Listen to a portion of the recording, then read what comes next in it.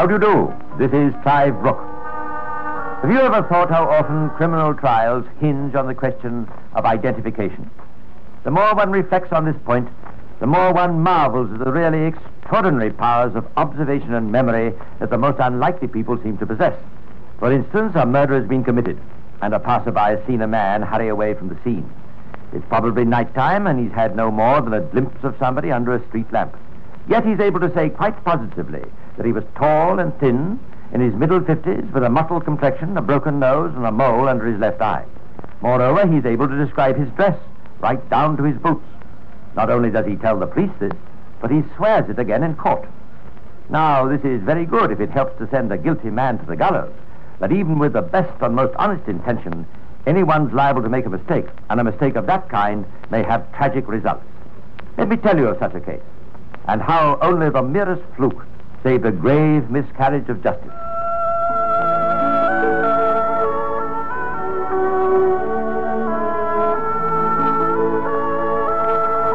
For many years, Jean Milne, a spinster, had been a well-known figure in the district of Broughty Ferry, Dundee. The sole heiress of her brother, a wealthy tobacco manufacturer, she had, since his death 9 years before, lived alone in the family home, Elm Grove House, a 14-roomed mansion standing in about 2 acres of thickly treed ground. Now, despite her solitude and her advancing years, she was a woman with a zest for life. Her clothes were gay, if perhaps a trifle girlish for a woman of 65, and at least twice a year it was her habit to spend 2 or 3 months in London. Consequently, when in late October 1912 neighbors failed to see her about and noted that Elm Grove House was locked and apparently deserted, they merely concluded she'd gone off for another jaunt to the city. But this explanation didn't altogether satisfy the local postman. By November the 2nd, when more than a fortnight's mail had accumulated in Miss Milne's letterbox, he thought it was time the police were informed. The local sergeant, I regret to say, did not at first take his report very seriously. Oh, man, what are you worrying about? Suppose she's not been home for a fortnight. You ought to know her ladyship's habits by now. She's gone gadding off again, I'll be bound. Well, that's what I'm trying to tell you. Every time she's gone off before, she's let me know and left her forward in the drift. Maybe she forgot this time or left in too much of a hurry to see you. Ah, but if she had, don't you think she'd have written to the post office? Well, perhaps it's just... And I'll tell you something else, Sergeant. When she's gone away afore, she's always had a word to Constable Bruce on the beat so he'd keep an eye to the empty house. And she's not done that this time? No, she's not. Mm-hmm. And it's my opinion it's your duty to make a few inquiries. Living in that big house all by herself, the woman might be ill or dead for all we care. Well, I'll talk to the constable when he comes in and we'll see what's to be done. Next morning, the 2 policemen went to the house. All the doors and windows were locked. There was no sign of life. For 5 minutes or more, they rang the bell and thumped on the front door. There was no response. All right. That's enough. It's obvious there's no one there. What are we going to do now, Sergeant? We'll have to force an entry, I suppose. Here, I'll break this window.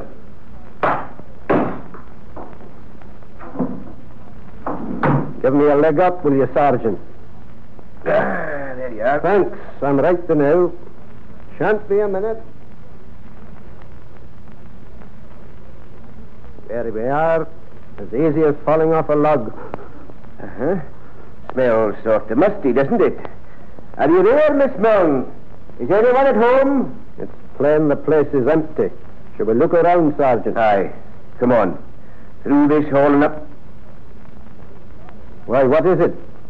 Good God, it's Miss Milne. Aye, all that's left of her, you mean? Look at those wounds about the head and all the blood stains. And the furniture upset and that poker. It's murder. Aye, and by the look of things, it's happened a long time since. What do you suppose we should do? Don't touch a thing. This is no a job for us, lad. You stay here and keep guard, and I'll go back to the station and telephone Glasgow. Glasgow's prompt answer was to send Detective Lieutenant Trench to Broughty Ferry. By the way, 3 years earlier, Trench had become famous for his handling of the Oscar Slater case, and he was recognized as the most capable detective in Scotland. His first task was to establish the approximate date of the crime. When would you estimate death took place, Doctor? It's hard to be precise, but I should say about 3 weeks ago. It's now November the 3rd. That would take us back to, let's see, about October 13th, eh? That's right. How did that tally with your inquiry, Sergeant? Well, sir, the earliest letter in the mailbox was dated October the 14th. Miss Milne was definitely seen alive at a home mission meeting in Dundee on October the 15th. But there was no response when Mr. Kinnear, he's an elder in St. Andrew's Church, sir, called here at the house to see her the following day. It seems reasonable to presume she was killed either on the evening of the 15th or the morning of the 16th. That would seem to be right enough, sir. Good. I wanted to send some of your men out. They're to interview everyone in the neighborhood and find out if anyone saw Miss Milne or anyone else about the house during that period. Yes, sir. I'll attend to that at once, sir.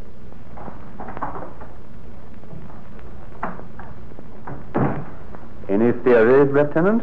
It's a little early for that, I'm afraid. However, there are a few obvious points that suggest it was a man with whom Miss Milne was on friendly terms. How do you work that out? Well, in the first place, the dining room was set for high tea for two. That rather suggests the evening of the 15th as the time, doesn't it? Yes, it does. In the second place, although I understand she was a teetotaler herself, Miss Milne, on the morning of the 15th, had her grocer deliver a bottle of whiskey to the house. When she gave the order, she explained she was expecting a gentleman friend of tea. She may only have said that, of course. She was a little inclined to romanticize, you know. Yes, even so. In the third place, since no entry to the house was forced, we must presume she let the murderer in through the front door. And he duly let himself out the same way. In the fourth place, no money or jewelry appears to have been stolen, which rules out the theft motive. And finally, I found this in the grate. A half-smoked cigar. Well, I'm blessed. Why does that surprise you so much? You didn't know Miss Milne, of course. But whatever she did in London, I can tell you she led a life of the strictest propriety here at Oh, home. my dear fellow, you're not suggesting there's anything improper in a woman of 65 entertaining a man to tea, are you? In itself, no. But you know how people talk in these small communities. And in any case, Miss Milne was practically a hermit. Weeks often went by without her having a single caller. As far as I'm aware, she had no friends in the district at all. Real friends, I mean. Male or female. Oh, perhaps her caller on this occasion didn't live in the district. Perhaps he was someone she'd met in London. That could be so, of course. Well, Lieutenant, you've got the problem before you. I wish you luck. Thanks. I've an idea I'm going to need it before this case is over. There was precious little else in the way of clues to reward the painstaking Trench. There were no identifiable fingerprints discovered in the house, nor even on the murder weapon itself, the poker that had been found by Miss Milne's body. Her private papers yielded nothing that might give a lead, except one or two rather coy references to a dashing but anonymous American she had met in London. And most of the unclaimed mail in the box was either business correspondence or begging letters. The few of her male acquaintances at Broughty Ferry who might conceivably have visited her for tea were able to establish their movements satisfactorily. And in any case, most of them were connected with the church and therefore hardly likely to drink whiskey and smoke cigars. It wasn't until the police offered a reward of £100 that things really started to happen. The first to come forward was one Margaret Campbell. You say, Miss Campbell, you're a maid employed in the house next door to Miss Milne's. Aye, that's right, sir. And from the upper windows, you can see part of the grounds of Elm Grove House. Aye. And in fact, on October the 15th or 16th, did you see anyone or anything there? Not in those days, sir. But a few days earlier, round about the 12th it would be, I happened to look out and I saw a gentleman walking in the garden. Did you take particular note of him? Aye, sir, I did. It was so unusual to see anyone but Miss Milne or the gardener, you understand. Quite. Could you describe him, do you think? Well, he was a tall, handsome man of about 40, I would say. He had round features and fair hair, and he was wearing a dark suit, sir. Was he clean-shaven? Oh, that I couldn't say, sir. I was looking down on him, you understand. Yes, I see. Did you mention to anyone else that you'd seen him? Aye, sir. When I went downstairs, I told Mistress. You didn't see this man again? No, sir. Oh, thank you very much. I'll get you to put what you've told me into the form of a statement, if you don't mind. So far, so good. Of course, the fact that this man had been seen there 3 days before the murder didn't necessarily implicate him in it. Still, it was a start, and more was to follow. The next to volunteer information was John Dunn, a garbage collector. I was at work about 4:30 in the morning on October the 16th in Grove Road when I seen a man come out the small door of the main entrance gate at Elm Grove. Oh? What did he do? He stopped for a moment and looked up and down the road. Then when he saw me and realised I'd seen him, he walked off briskly and disappeared round the bend in the road. Get a good look at him? Aye, good enough. It was near a dark morning, and he walked right under a gas lamp. I'd say he was between 30 and 40. Tall and well-built with a sort of a pale face and a fair moustache. He wore a bowler hat and a dark overcoat. Would you recognize him again if you saw him? Ah, easy. I think I would. Thank you, Mr. Don. That'll do. It seemed the search was narrowing, but more was to follow. Much more. Next to volunteer a sight of the mysterious stranger was John Wood, who had worked occasionally for the murdered woman as a gardener. All right, Mr. Wood. Let's hear what you have to say. Well, sir, I used to understand Miss Milne more than most people, as you might say, and she used to talk to me and tell me things she'd never owned to others. Yes, go on. Last August, when she returned from London, she told me she'd been staying at a hotel in the Strand, and she'd met a foreign gentleman there, a tea planter, I think it was. Did you say what nationality he was? A German, I think it was, sir, though I'd not be sure. Might it have been an American? Aye, it might have been. I didn't pay much heed at the time. Well, on the 19th of September, I know the date because I've got it in the little book where I keep my note of my wages. I was in the house doing odd jobs for Miss Milne when the doorbell rang. I answered it, and there was a gentleman, sir, who said to me, "Is Miss Milne in?" Did you notice his accent? 'Twas foreign, sir, that's all I can say. So I told Miss Milne, and she skipped along the passageway just like a lassie to welcome him. Do you remember what you said? Something like, "You've come, I knew you would." Then she gave me 2 shillings and packed me off home. What did this man look like? He was about 40, I should say. Maybe 5'9", a well-made man. Dark or fair? Fair, with a wee fair moustache and a fresh face. Well dressed? Aye, morning coat and dark trousers. A real gent, as you might say. And his voice, apart from the accent, I mean, was it deep or pitched high? It was deep, sir, and sort of guttural, I suppose you'd call it. Of course, I'm not saying it's the man who murdered Miss Milne. Still, I thought you should know. Yes, you did quite the right thing, Mr. Wood. Thank you very much. Then there was a taxi driver, Frederick Ewing, who remembered early on the morning of October the 15th taking a fare from the South train to Broughty Ferry in the vicinity of Elm Grove House. He was a smartly dressed man, well built, between 35 and 40, I'd say, pale complexion, fair moustache. I didn't notice anything particular about his accent. I'd have said he was English, sinister-looking sort of fellow. I was glad to get rid of him, I can tell you. Hard on the taxi driver's heels came 2 sisters named McIntosh. On October the 7th, they said they'd been visiting a relative in Grove Road, and as they were passing Elm Grove about 8:30 p.m., they were surprised, knowing Miss Milne's reclusive habits, to see a man emerging from the front gate. Their description of him? He was a tallish, well-built man in early middle age, fair-haired, with a small moustache and a rather round, ruddy face. He looked as though he might be a foreigner. Judging by his clothes and general manner, he was certainly a gentleman. So many descriptions that tallied so exactly couldn't possibly be put down to coincidence. Where the case had seemed hopeless at the beginning, the prospects of a solution now appeared extremely bright. Let him once lay hands on the guilty man, Trench thought, and he'd had no difficulty about positive identification. So he circulated to every police station in Great Britain a full description of the murdered woman's mysterious friend, and then sat back and waited for results. They came quickly and dramatically, as you shall hear.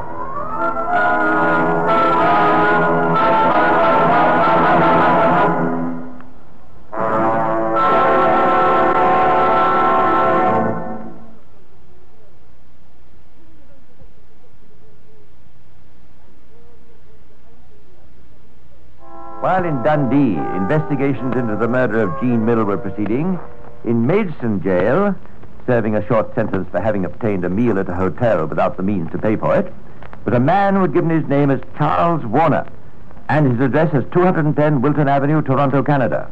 And to Maidstone jail, while he was still a guest there, came a copy of the circular from Detective Lieutenant Trench, describing in detail the appearance of the man whom he believed to be Miss Mill's murderer. Listen to this, Bill. Age about 40, height about 5'9", weight 11 to 12 stone. Fair hair, round face, ruddy complexion, fair moustache, deep voice, well dressed of gentlemanly aspect. Maybe German or American. American? You don't think it could be that fellow Warner, do you? That's just what I was wondering. It answers his description all right. Of course, you couldn't say he was exactly well dressed when we brought him in. Might have been disguised, you know. Exactly. And anyway, old clothes or no, there's no mistaking from the way he speaks and goes on generally. He's a gentleman, all right. Anyone with half an eye could spot that. What do you reckon we ought to do, Bill? Reported to the governor, of course. Let him worry about it from now on.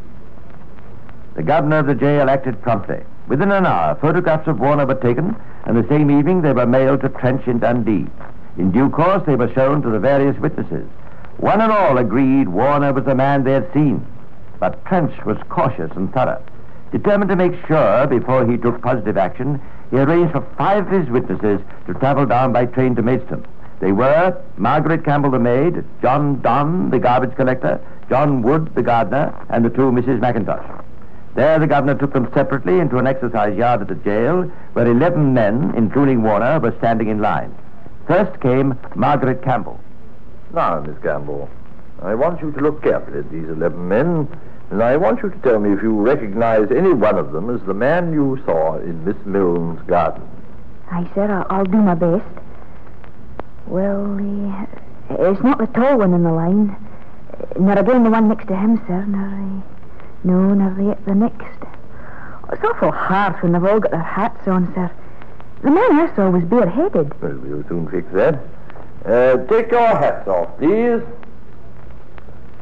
Well, young lady, does that help you? Aye, sir. I know I'm right enough now. It's this one. You're quite sure of that? Well, his hair's a shade greyer than I'd thought it was, but I can't forget his eyes. Thank you. That's all I want to know. Then John Donne, please. And so it went on. One by one, the witnesses came into the yard, inspected the lineup, and identified Charles Warner as the man they had seen at Elm Grove House. Warner had begun by treating the proceedings as rather a joke, never suspecting they were directed against him. But as one after another picked him out, he began to lose his composure. And finally, when the last of the witnesses, one of the Mrs. Mackintosh, pointed to him, he could restrain himself no longer. It's not fair. I protest. I'm the victim of a conspiracy. What do you mean by that? I mean, they must be telling each other where I stand in the line. That's not true. No one told me anything. They must have. The whole thing's a put-up job. It's a farce. All the others made me take my hat off. Don't you want me to as well? No, I don't. I know you quite well without that. I'm perfectly satisfied you're the man. That's fine. That's swell. What am I supposed to have done? What am I being framed for? I advise you to moderate your language, my man. You're not being framed, as you put it, for anything. We don't do things like that in this country. Oh, no? No. And as to the rest of it, you'll know in due course. All right. The parade's over. Charles Warner was not left wondering for long. Next morning, his 14 days' imprisonment ended, and at the prison gates, as he was about to leave, technically at least a free man, a plainclothes policeman stepped forward and laid a hand on his arm. It was Detective Lieutenant Trench.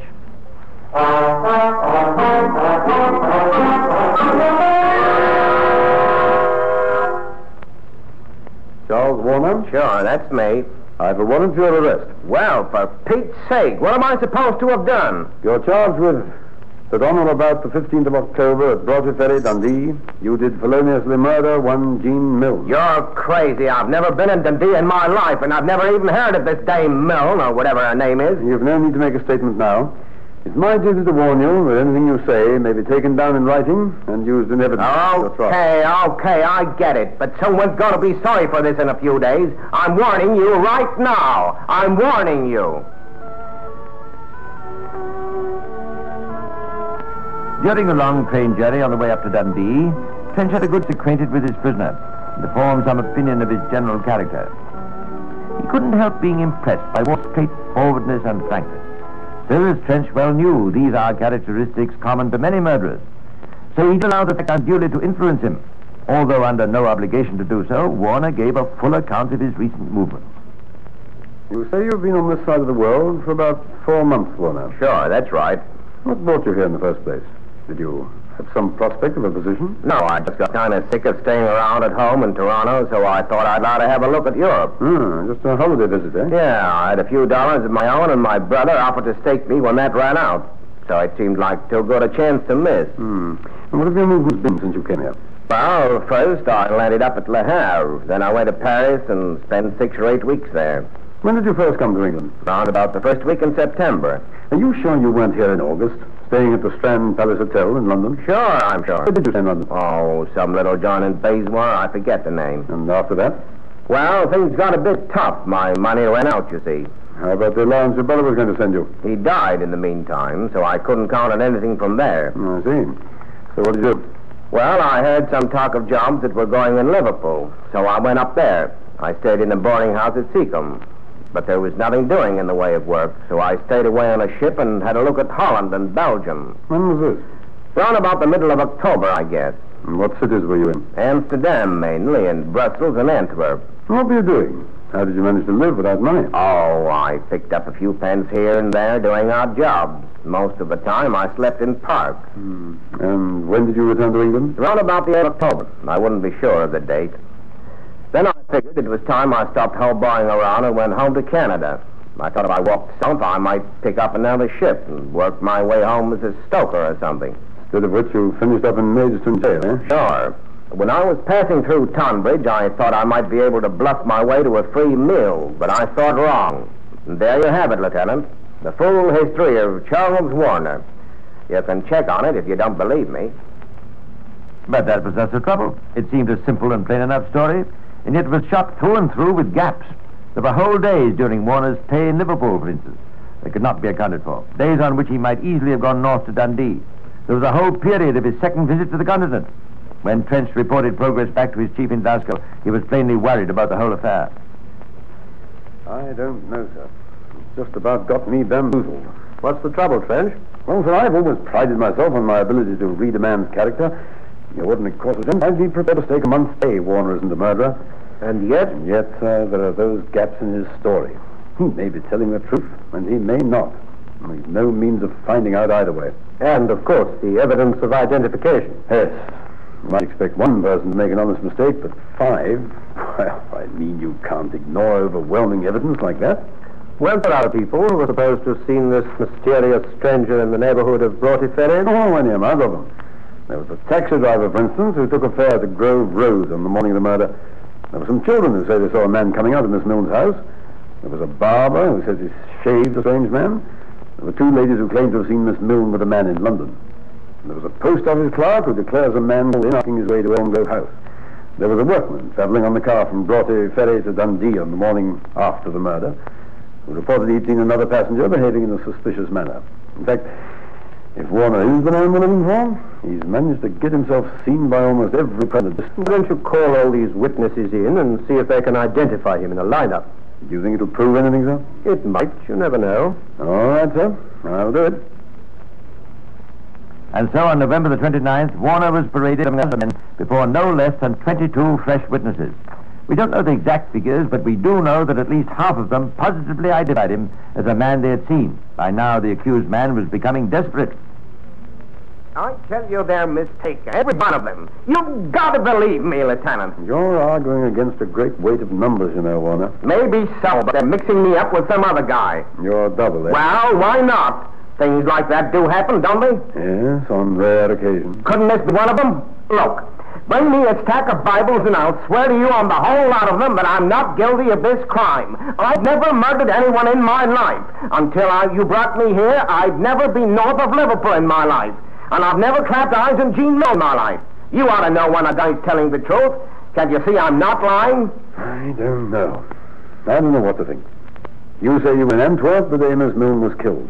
If only you could prove that, you'd be clear. But how can I prove it? I've already told I was broke, scrounging a few odd sous here and there and sleeping in the park.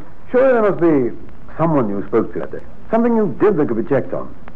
Something to prove your story. Think, man. Think. Oh, I thought I'm almost crazy. But I tell you, there's nothing, not a thing. Well, I'm afraid there's nothing I can do to help you. If you are innocent, Warner, you've got yourself in the most incredibly tight corner. You're telling me. 5 weeks passed with Warner still in jail. Then, on the 3rd of January 1913, Penn came to him with news. I'm sorry, Warner, but the Procurator Fiscal of Dundee has completed his case against you. What's that mean? It means you're to stand your trial tomorrow week. Oh, I suppose they've got quite a swag of evidence against me. I understand something like 100 witnesses are to be called. Their word against mine. I don't suppose I'll have a show. Frankly, I don't think so.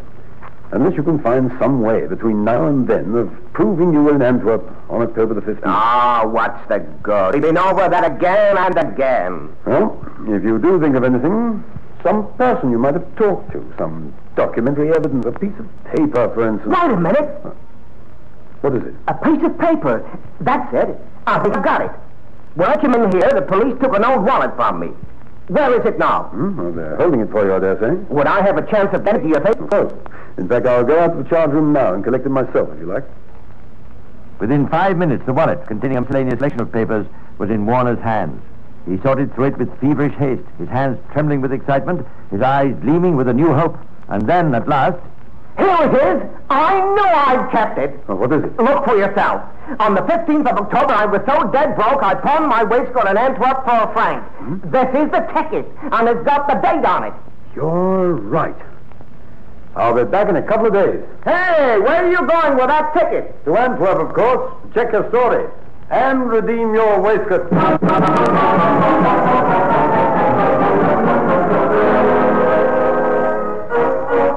3 days later, Trench returned to Edinburgh with a perfect alibi, wrapped in a brown paper parcel. That same evening, the Procurator Fiscal received the telegram from the Scottish Crown Office. In regard to Charles Warner, charged with murder, Crown Counsel have considered precognitions and decided evidence insufficient. Please liberate. And so ended the ordeal by identification of Charles Warner, an innocent man against whom more than a dozen honest witnesses were prepared to swear evidence that would have sent him to his death. And who did kill Jean Mills? That was never resolved, and her case remains today and is likely to remain in the file of unsolved crimes. Well, that's all for now, but I'll be back again soon to tell you some more of the secrets of Scotland Yard. Meanwhile, this is Clive Brooks saying goodbye and pleasant dreams.